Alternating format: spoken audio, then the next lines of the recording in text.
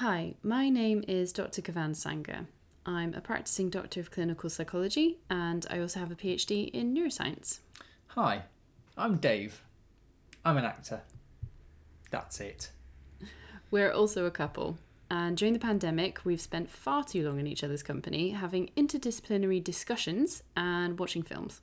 And like many couples stuck in an echo chamber, we've developed illusions of grandeur that our opinions are one, valid, and two, interesting to other people. So, we've decided to make them public, looking at films and their main protagonists through the lens of a psychologist and an actor. What motivates and drives their actions, what filming techniques speak louder than words, and what things just really don't make that much sense. In our opinion, anyway.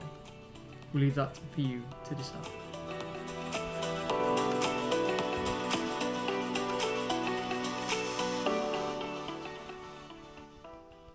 So this week we are looking at Shutter Island, the gothic horror drama. Psychological thriller, some could argue. Yep, absolutely. And Martin Scorsese film. Right, we'll give you 3 seconds to tune out. 3, 2, 1. half. Right, okay, yeah, no, I had to figure out if I had to count 1 then. Was it? It's 1, half. Okay, so Andrew Ladies is a US Marshal who chooses to ignore his wife's mental illness. Dolores, his wife, one day murders and drowns their 3 children. He subsequently kills Dolores, since he can't cope with this on top of his previous traumas, having been a Marine in the liberation of Dachau concentration camp. This incident makes him lose his mind. He's taken to Shutter Island and treated by Dr. Crawley and Dr. Sheehan for 2 years. As a coping mechanism, his mind has constructed an alternative reality where he believes himself to be a US Marshal, Teddy Daniels, who's come to Shutter Island to look for a disappeared prisoner. Because of Andrew's army background, he's very dangerous and has hurt many inmates and staff. The board wants to lobotomise him. We find out that Dr. Crawley is conducting a huge roleplay to bring Andrew out of his fantasy. This is where the film starts. He, along with Chuck, his police partner, but really his doctor who's playing along with the whole story, just to keep an eye on him, arrive on the island. The film sees Teddy being taken through his roleplay, and his conspiracies are fueled continuously by weird things that we notice, by illusions he has. In the end, at the lighthouse, which he's supposed to be the centre of all human experiments for the facility, the truth is revealed. Teddy is actually Andrew, a patient at Ascliffe. Next morning, Andrew acts like he's regressed back to being Teddy again because he can't live with his knowledge of being responsible for his family's demise and their death. He is then led away to be lobotomised. Themes that might be difficult for some people today include trauma, genocide, domestic violence and murder, bereavement, and historical treatments for mental illness. It is a difficult film in some ways, and please choose whether this is going to be an interesting and useful discussion for you, or if you would prefer to join us on another episode. Take care, everyone. So this was an interesting film to watch as a psychologist in 2021. The 50s were, not a great time for my field really, but I do firmly believe that there were a lot of people who were doing the best they could, as we all are. I wonder what it will be like in 20 years' time, looking at how I support people. In some ways, I hope that we've moved on enough that I do think that it was barbaric and there's much better ways that we can help people move forward with their lives than we can at the moment. I think this film, it does bring up some really interesting discussion points.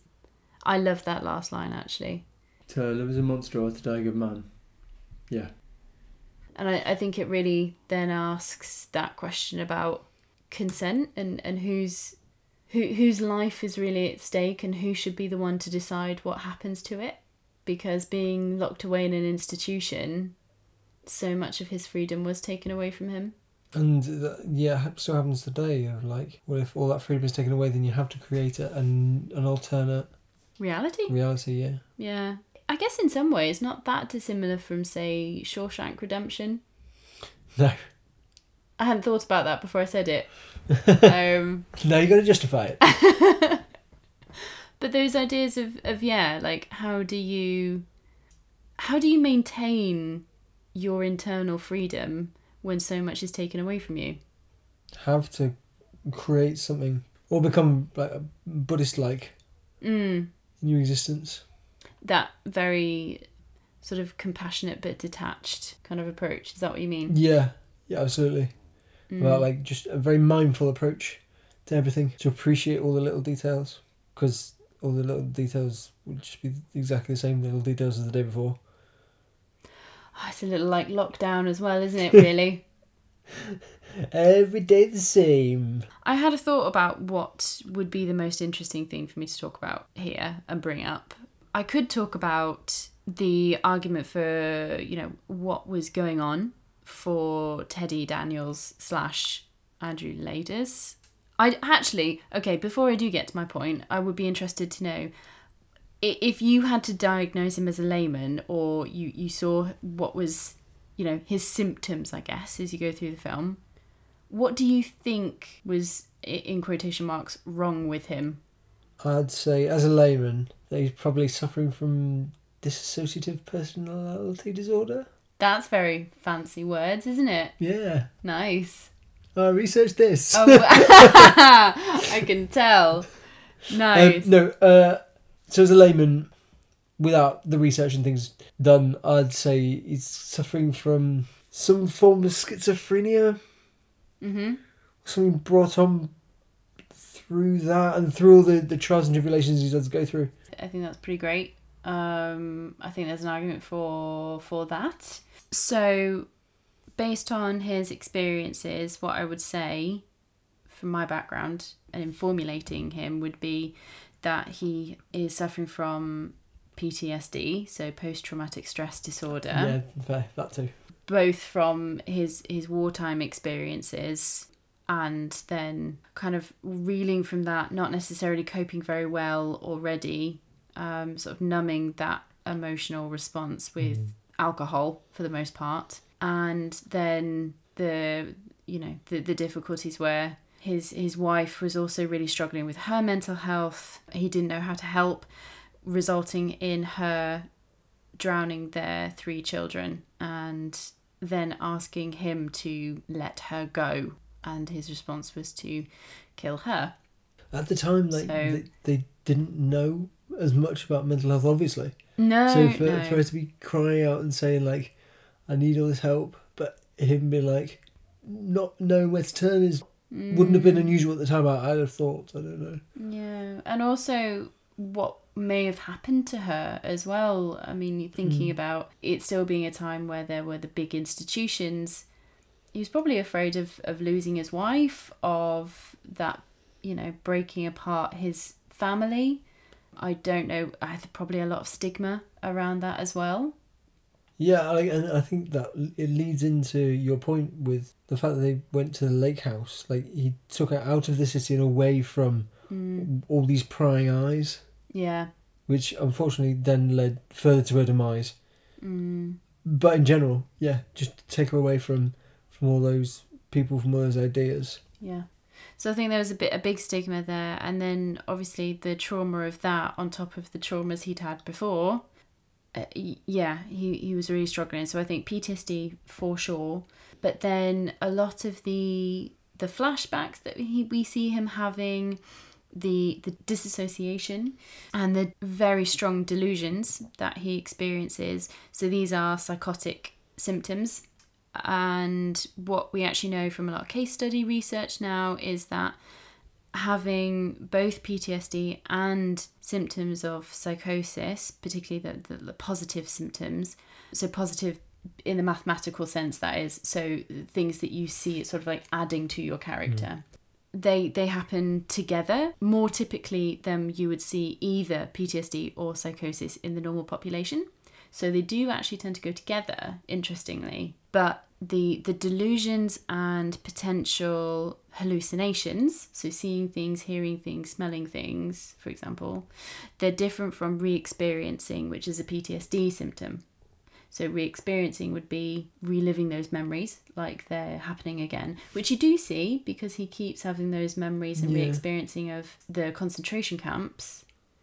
But some of the delusions that he's experiencing, that's particularly psychotic because they're not actually memories. He's actually reshaped that reality.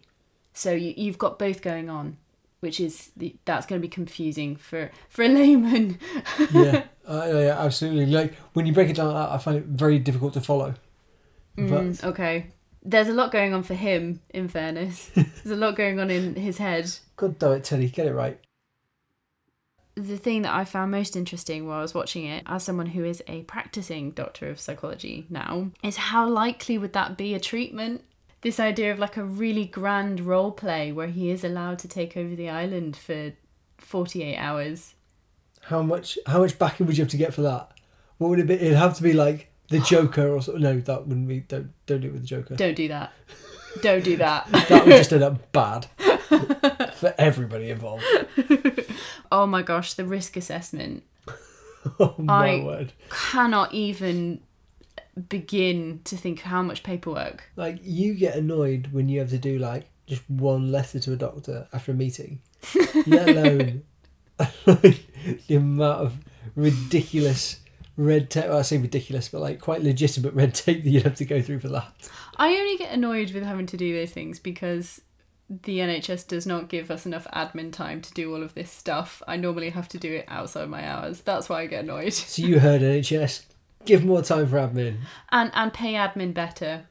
It would be a lot of paperwork. There would be so much risk assessment. No, I don't think you could do it in this way. But a technique that has been around since the 1920s, and I did not realise that it was so long standing. It's 100 years. Psychodrama. And I know that you've got a friend who does this. Yeah. But psychodrama is essentially, it's a therapeutic technique where you reenact difficult experiences. You do it as a group mostly. So you build up a very safe space and people can take it in turns to become the major protagonist. And you can choose to run through difficult thought processes or difficult memories, or you can make it very metaphorical if you want to. But it has been used for trauma and to help people process trauma in a supportive space before, but never quite like this, I don't think. I have done one session of psychodrama. It's very powerful, actually. But I've never seen it done on this sort of grand scale, and it would have been done differently, I believe, anyway, in that you can reenact the trauma. It's when you can identify the thing that you want to work through, and I think that's the difficulty and the difference with Teddy/Andrew, is that he doesn't know what he's doing is psychodrama, because a key element to when you're role playing and working through in a psychodrama session is that you reflect, and you're 100% aware that this isn't real. Yeah, because I guess that's one, on a different level, and two, it's a very different approach. Yeah. You kind of, it's part of it is that you know it's not real, because suddenly it's something that you have complete control over. So when you do it for a traumatic event, obviously that's something that you probably didn't have any control over. So this is about you regaining that control and being able to change that story. The other interesting thing is, in this film, and this is the bit that really grated on me, near the end, where Teddy becomes Andrew Ladus again, and he's talking with Dr. Crawley, and Dr. Crawley puts a lot of onus on Andrew, saying, okay, we've had one of these breakthroughs once before, and you said that you were getting better, and then you relapsed. And it's like, I don't think he's doing it on purpose. But when you're developing this type of treatment, he may have come at it from the idea that it was a choice. That may have been his understanding of it. I don't think so. I don't think anything else, for me anyway, I don't think anything else in this film made me think that he thought it was a deliberate thing. He wasn't like deliberately going into a delusion. No, but Crawley wouldn't necessarily know that. What do you mean? Like, Crawley might have come at it from the point of view of, well, from everything that I know, he then had the choice and he decided to go back in. Rather than it just being like an unconscious coping strategy. Yeah, exactly. I mean, I don't know. His description of where the psychosis came from makes it sound like he is very sympathetic to the fact that like this was a coping strategy. It's not necessarily like your fault as such. But I don't know. Also, you need it for a film. Need what? It makes the film more interesting. So, oh yeah, there's the possibility that he could relapse again. Yeah, but and that leads at the end for you to be questioning like, what, has he relapsed? Yeah. Or is this like real? Because he's already relapsed once, and therefore it gives you the possibility that it is another relapse. Whereas otherwise you'd be like, well, no, he's just playing it. Right, I see. So, I see. Yeah, it's done from a script writing point of view. Okay, for that one final twist. Yeah. Which is one of the biggest twists in the last, 10 years. Well, it's 10 years since the film. It's just over 10 years. But, in the last 20 years. It is possibly a bit predictable. But I still like it. No, I like it, and I do like the end, actually. I really like the end. I just thought that was weird that he was sort of putting the responsibility on him to to not relapse, which I thought was interesting. And sort of making him promise, it felt like that. It was like, can you promise that this is going to work this time? Because because the big men are going to go and take your brain away otherwise.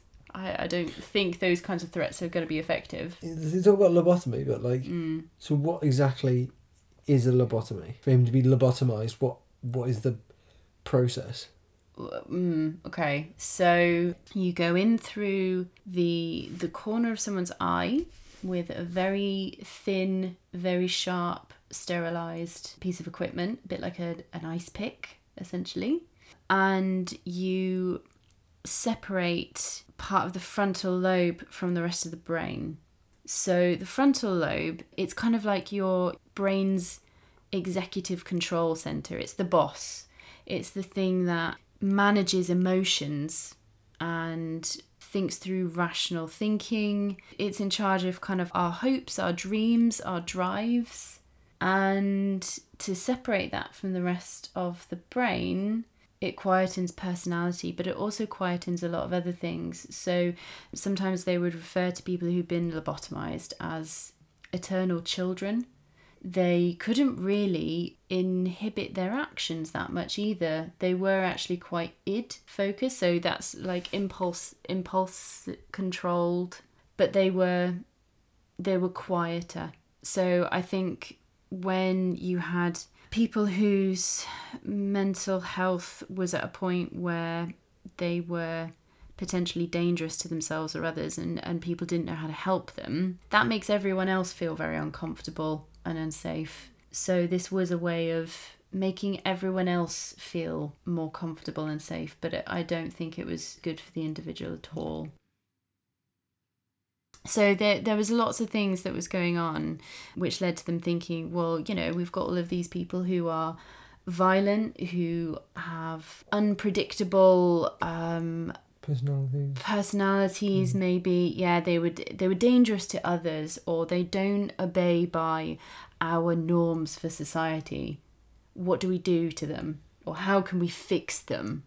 And it was starting to be that it was this big shift and the rise of the medical model at that time. So also they mentioned that Andrew Laidus was on chlorpromazine. So this was the first antipsychotic medication we had.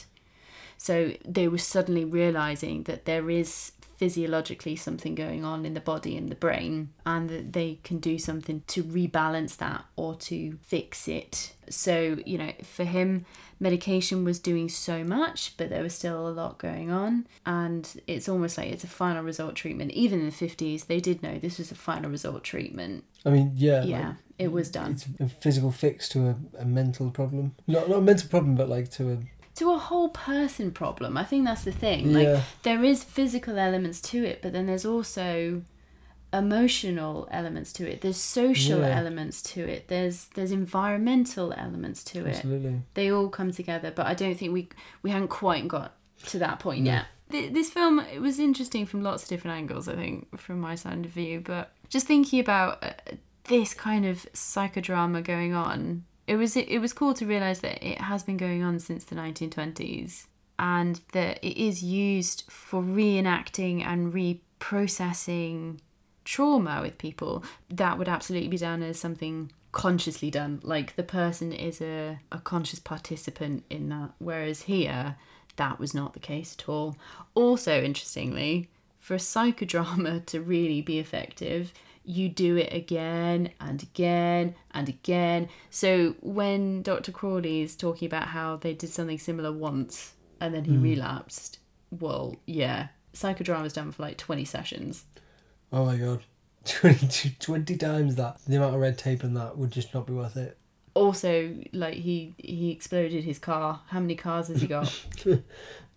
I suppose that was one of the other things they also showed. Like, they did really cover quite a lot of the spectrum of mental health treatments they had in the 50s there. They had so occupational therapy was also a big thing that they did do. So actually thinking about rehabilitating people, giving them meaningful activities to do. So yeah, being in the gardens, learning woodwork, cooking, sewing, art. A lot of these things were also like, they were part and parcel of the way that they thought about treatment then. It's good that, like, even at an early stage in the 50s, even at an early stage of knowing that there were things that could be done to help solve these problems, that they still went with these, as we see now, good treatments of like through art and ways and means of healing yourself. So yeah, there's other things I could talk about, but honestly I think that was the thing that was most interesting for me, because I think week on week I will talk about, has this person got the label of this or this, or what is going on for this? Does this make sense? Whereas I don't know, I was more interested actually in thinking about the historical context of the way we treat mental illness. Really.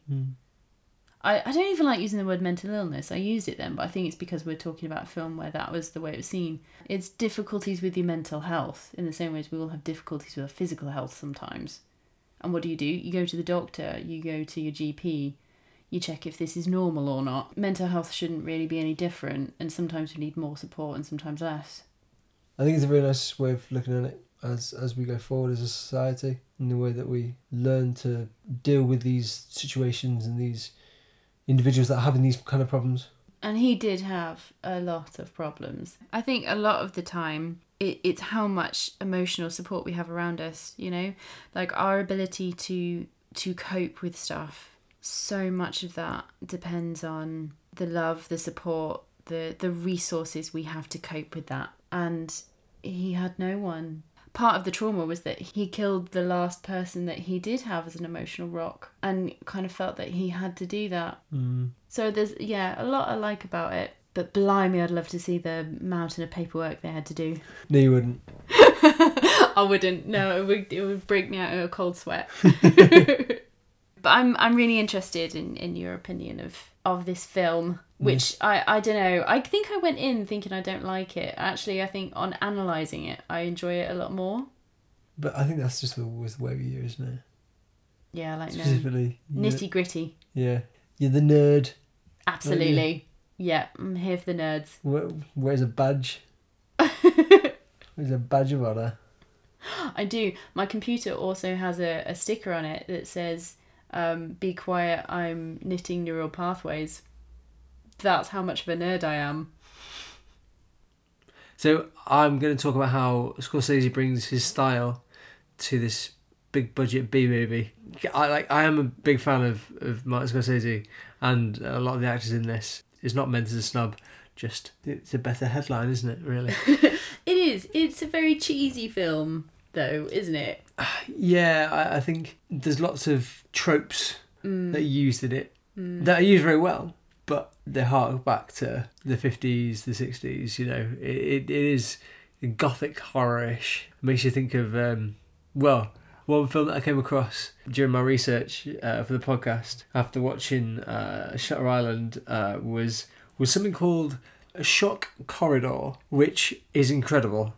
Just Google the trailer. That was incredible. It's outrageous. Yeah. From so many points of view. Oh, I couldn't even begin. I can't be offended by it though because it's so ludicrous. Wasn't it something like the horrifyingly accurate tale of what goes on a psychiatric ward? It's from what I know, it's 100% correct. No. Anyway, Scorsese very adaptly takes from the film noir and gothic horror genres, which are very commonly used and abused to make this film, whilst he combines it with his own picture portrait style that he has, that you can see in so many of his films down the years. The reason that they're so commonly used, these genres, these gothic horror and film noir, is because they're actually really good.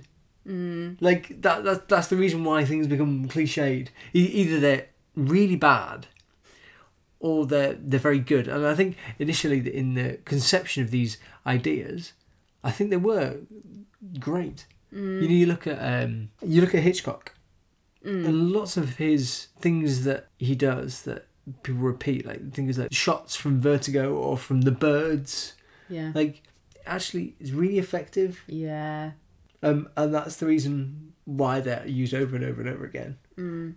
They can be used badly, but I think that in the initial conception, the idea is really good. Yeah, but the same is true of life as well. The amount of things that they sound so cliche, but that's because they do happen all the time, or they make sense and things do, run a certain course, and it feels cliche, but there's a reason it's cliche because it's used a lot, because it's effective, it's good, it makes sense. Yeah. Like, absolutely. We started dancing together, and then it turned out we fancied each other, So, moving back to get another subject. Sorry. God. Letting these people in on our personal lives. For the layman and for me as well, because I couldn't exactly put my finger on what it is that would define each of these genres. The film noir was a post-World War II filming style characterised by elements like the cynical hero, the stark lighting effects, the frequent use of flashbacks, intricate plots, and this existentialist philosophy and beliefs that was entrenched within the films, very prevalent in a lot of American crime dramas of the 1950s. You might also think of things like... I was thinking of PI films when I hear noir. It's that Private Eye, who again, I think it's kind of like a Second World War coping strategy. It does feel like it. Most definitely. A lot of people at the time would have been able to relate to it. And a lot of people may have been experiencing things like flashbacks also. Yeah, and drinking too much. And being that cynical hero. It's sort of like it gave validation and permission to be like that. Yeah, which is just tapping into the psyche of the audience, isn't it really? Mm-hmm. And upon watching the film, you can see how the film pays homage to all these traditions. It like skirts the edges of the tropes but doesn't like fully engage with them. Scorsese uses the dark shadows, unusual shots from high and from low, plot twists, dramatic reveals. Meanwhile, you can see the moody psychological conditioning and suffering of the protagonist, of Ladis, or Teddy, or whoever he identifies as at the time. In that one moment, yeah. So like right from the off, you can see we're in the boat with Teddy, and we're told this character is uneasy with the situation, which in tow sets us off. When characters look at themselves in the mirror, very often it's because there's two different sides to a character, and it's like a nice way of bringing up that idea. Very often we're made to feel uneasy because we're on water. Looking at it very simply like that. Also, sorry to break your flow, but the music at the start was so loud. It was very dramatic. On the Ramsey Island. Yeah. Yeah. And that really unsettled me as well. Any person like under the age of 5 could tell you this is a bad place. Yeah. Don't go here. Yeah. We actually stopped the film for a moment, didn't we? To like look at each other and think like, have we messed up the volume control or something? It was a little ridiculous. Yeah. Yeah, and that's something that, yeah, like the first point I would emphasise that could have been done a little bit more casually. Okay. Yeah, but I understand it's in this style. It certainly feeds into it. But it was a bit over the top. It was. Yeah. Yeah. You meet Ladus. Next to him, you've got the straight-laced cop, Chuck, the hugely underestimated Mark Ruffalo. I love in Mark this film. Ruffalo. I think he's great, and I also think in this film he's really good. Yeah. I don't think he gets enough credit, really. So right at the beginning of this film, they're on the boat together. We're set up with this film noir stock character. You know, you've got this... Very like black and white, isn't it? It's sort of like, right, okay, we have... Enter our hero. He's a troubled lawman. And you've got his trusty sidekick. And trusty sidekick. Also the cliche trope of trusty sidekick who he's never met. So we're meeting him at the same time. Yeah. And we don't know how this is going to work out, but I'm sure by the end they'll be best friends. They'll go through adversity together and bond. Maybe one of them will save the other's life. It's very... By the book. Yeah. Not episodic. Like film by numbers. I don't know, is that a phrase? It can be. Coined it here. There we go. It's very film by numbers-esque. Film by numbers, yeah. And we've also got, in the film noir style, this like setup of the good versus the bad. You've got like Dr. Crawley versus the bad Max von Sydow's a suspiciously Nazi-esque character who's very cold to patients, which is obviously countering to Dr. Crawley, on the other hand, which is this black and white idea. There's one good and one bad. Who will win? Again, very early on, you meet them both. Teddy sees it as like, well, these people are awful. That they're here, here for a reason, and if they're here and they've probably hurt people, then well, sod them. He doesn't care much for their safety and things, which is again this black and white idea, good versus bad. But it helps us as the audience align our allegiances right at the beginning. We know who we want to win. We want this Teddy character to win. We want Dr. Crawley to win. If somebody's called like Nazi-ish, you're probably not on their side.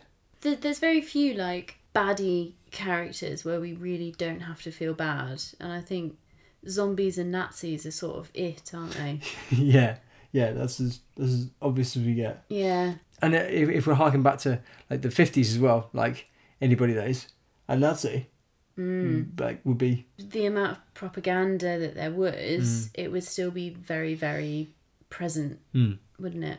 Absolutely. It's almost a little too obvious who's good and who's bad. It's nice that we feel safe that we've got like we know we want this guy to win, this guy to lose, but it's almost like, right, well, you want a little, certainly modern audiences, we don't just want to cheer for the good guy. We like the anti-hero. Yeah.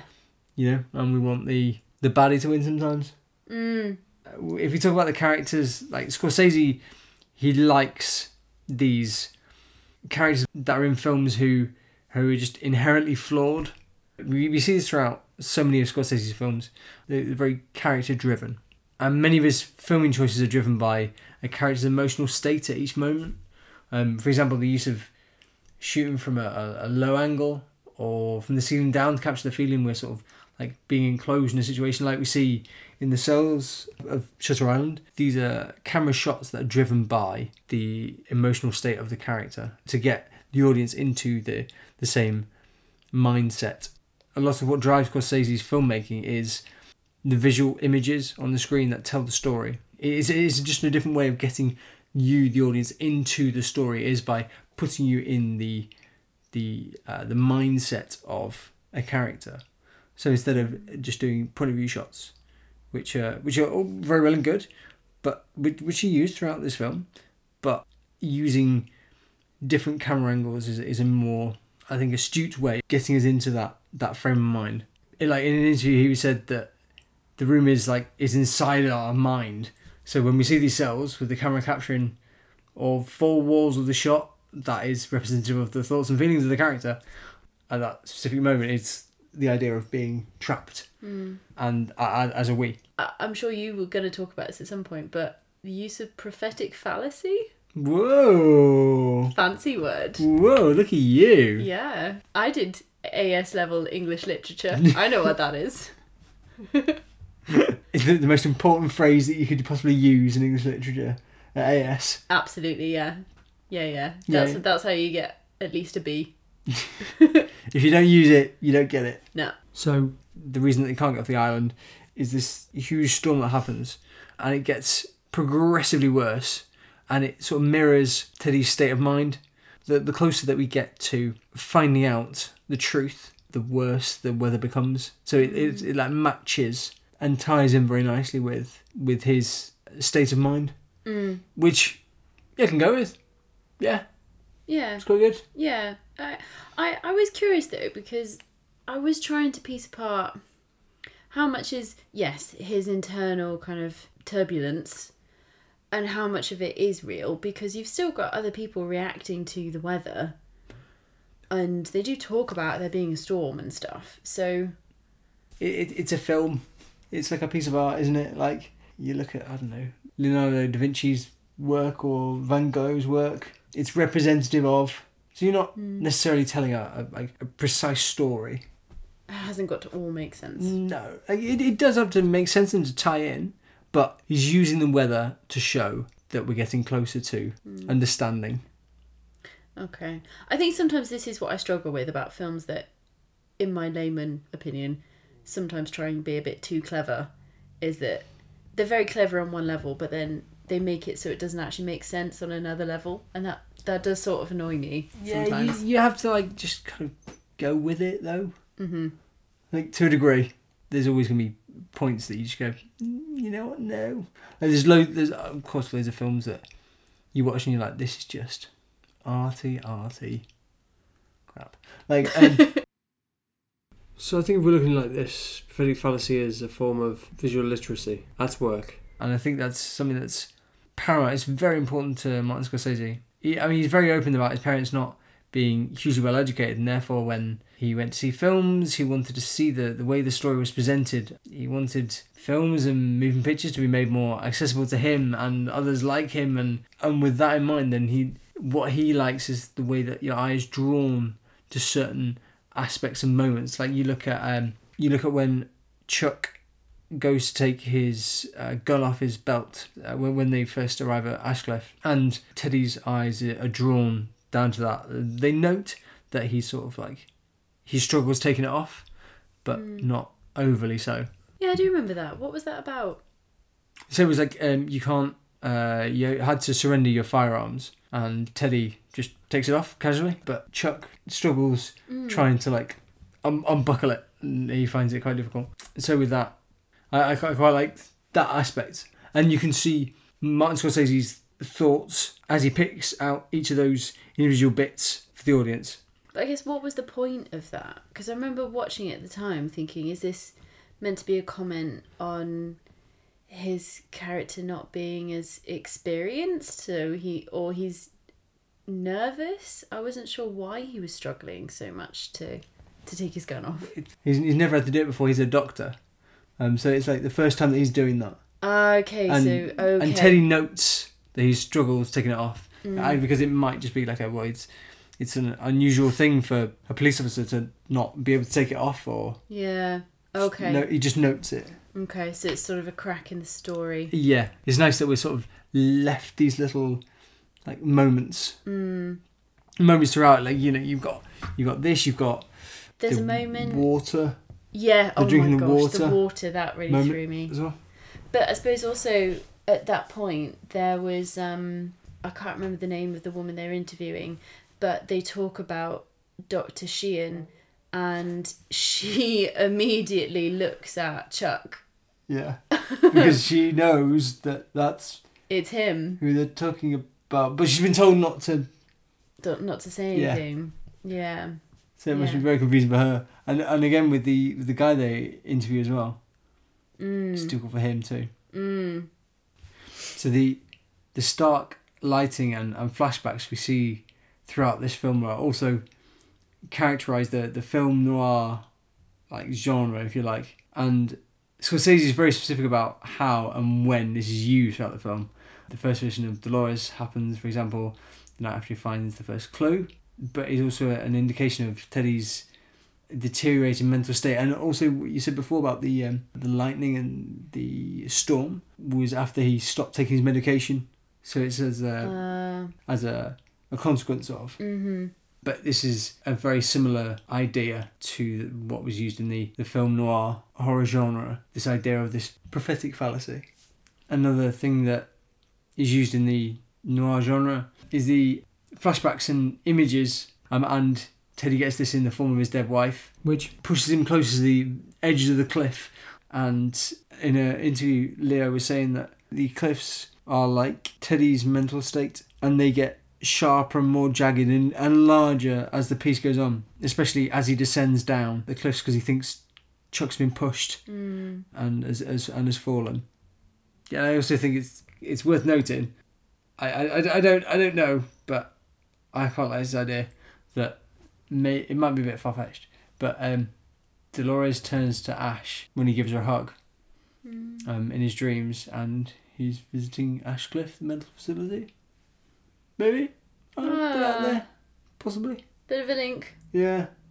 I mean, Scorsese, he does love to labour his metaphors, doesn't he? He's amazing, but he does labour the metaphors.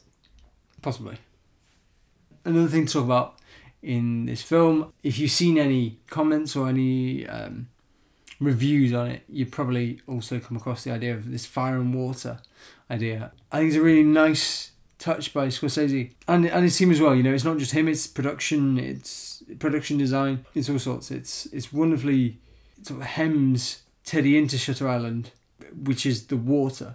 Sort of keeps him there. Like, that is the reason he can't leave. You know, he can't deal with water due to how his children drowned, nor fire because of his wife's actions in their apartment. That's why they moved to the lake house. But the quality of screenwriting and production value to each element takes it from the B-movie status that it could have been to one expected of Scorsese and the Scorsese film. I think Andrew blocks reality quite adeptly. You know, with the water drinking moment, where we paused the film, we were like, wait, hang on. We replayed that 3 times. Where's that water gone? And then again in Block C, he lights a match for the first time after he's over halfway through the film. At that point, it's the first time that he touches fire, but it shows that he's coming to understanding. He's moving forward with his treatment and with his illusion to a degree, and it's part of this overcoming. It shows how driven he is throughout the film as well, to find the reason, the truth, which is like something that drives his character. Yeah, I think a lot. It's just this gone through so much that there's only so much that somebody can take, which is what we were saying before, wasn't it? Yeah, it's interesting. Actually, I haven't really thought about it, but the fire and the water thing, it's almost like, so the first danger was fire. So then he tries to neutralise it with water, going to the lake house, but then actually in trying to treat it and soothe it, that's what made it worse. So what do you do when the antidote actually destroys the thing you were trying to save? Where's your safe ground? Yeah, you've got nothing. Yeah. So, and I guess you've got fire, water, and earth. In sort of like the jagged rocks.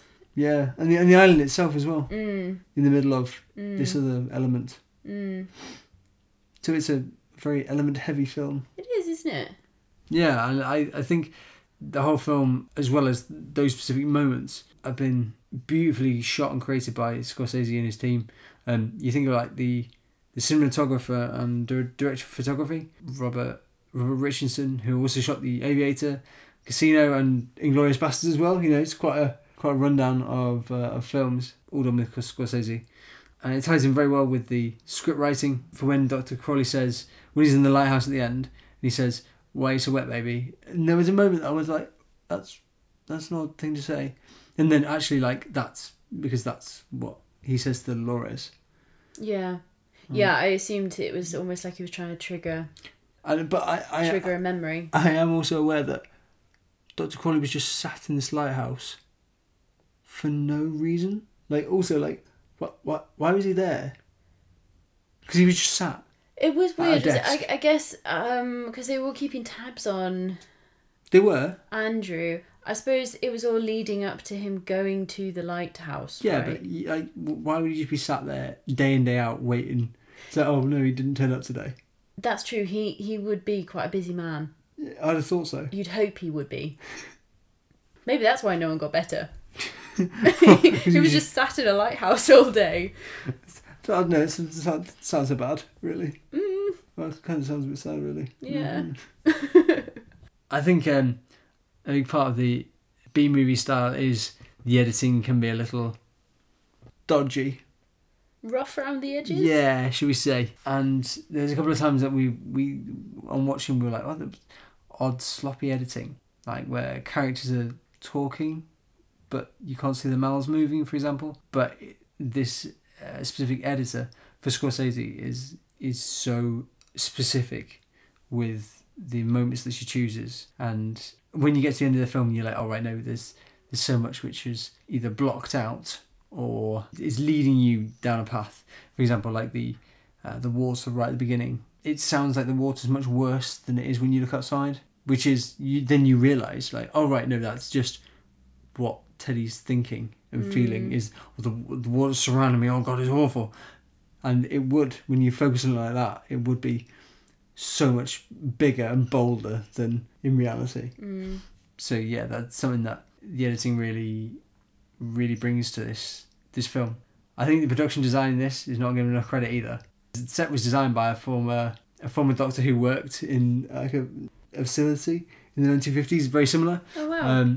Yeah, it's pretty cool. But it ties in with Scorsese's aesthetic for the film. The overarching power base in this world is the Institute, and that is what Andrew is also experiencing. It's like this great big monolith on this island. It's very daunting. Yeah, hugely so. Yeah. And similarly, like I mentioned, the cliffs, they're quite daunting also. Yeah. It is meant to be, it's for criminals, isn't it? So it is sort of like a prison. Yeah. It does feel very reminiscent of what's the prison, the really famous prison in America on the island. That's the one. Yeah, feels very reminiscent of that. Yeah. Yeah, I think also like a big thing about B-movies is that they pay homage to certain shots from films. They're taking the mick out of like the Magnificent Seven or something like that. Whereas I think in this film, there's things like Psycho with the shower head coming on, or climbing a narrow staircase like in Vertigo. Films that if you watch interviews with Scorsese, he says they're like just part of him now. They're like really nice homages that he puts in the film, but they're not laboured. I think they work very nicely with it. But overall, I think that we have to remember that all art borrows and steals from others, and it's just that try not to get caught. No, it's like that it pays homage to more than it steals, which keeps it just the right side of a B-movie for me. I don't know if you know, I'm wondering about, because so much of this film and the metaphors and similes and prophetic fallacy and so much of it is about illustrating a chaotic internal mind. Do you know if either Scorsese or Leonardo DiCaprio, do you know if they've actually got any experience of serious mental illness or, any familiarity with what they're trying to portray? I don't think they necessarily need to have that first-hand experience. I think it's always really good to have. It doesn't have to be first-hand. If you've got friends or relatives, you can still, hopefully, if you've talked to them or lived with them, you can still get a good understanding. Yeah. So what would be a thing that you would change in this film? I think the music, on that approach to Ashcliffe the first time, you're like, oh, God, that's a bit much for me. the initially 2D character. Teddy becomes very interesting as the film goes on. But I think initially I would want like a bit more nuance. Yeah. Fair. What about you? For me, it just grates on me. That bit with Dr. Crawley putting all the ownership on Andrew at the end, that it's his responsibility not to let Dr. Crawley down by still suffering. Because then he'll have lost his war and his argument, because he'll have to give in and allow another doctor to sign off Andrew having a frontal lobotomy. Is it not like that's what he can hang on to? Is like, come on, Andrew, like, I'm telling you all the information here. Help a brother out. Give your clients all the information because they're a joint party and making any decisions. Sure, absolutely. But putting all the pressure on them to like, right, this is make or break. This is your last chance. You have to get better. It's not... you can't do that with anything.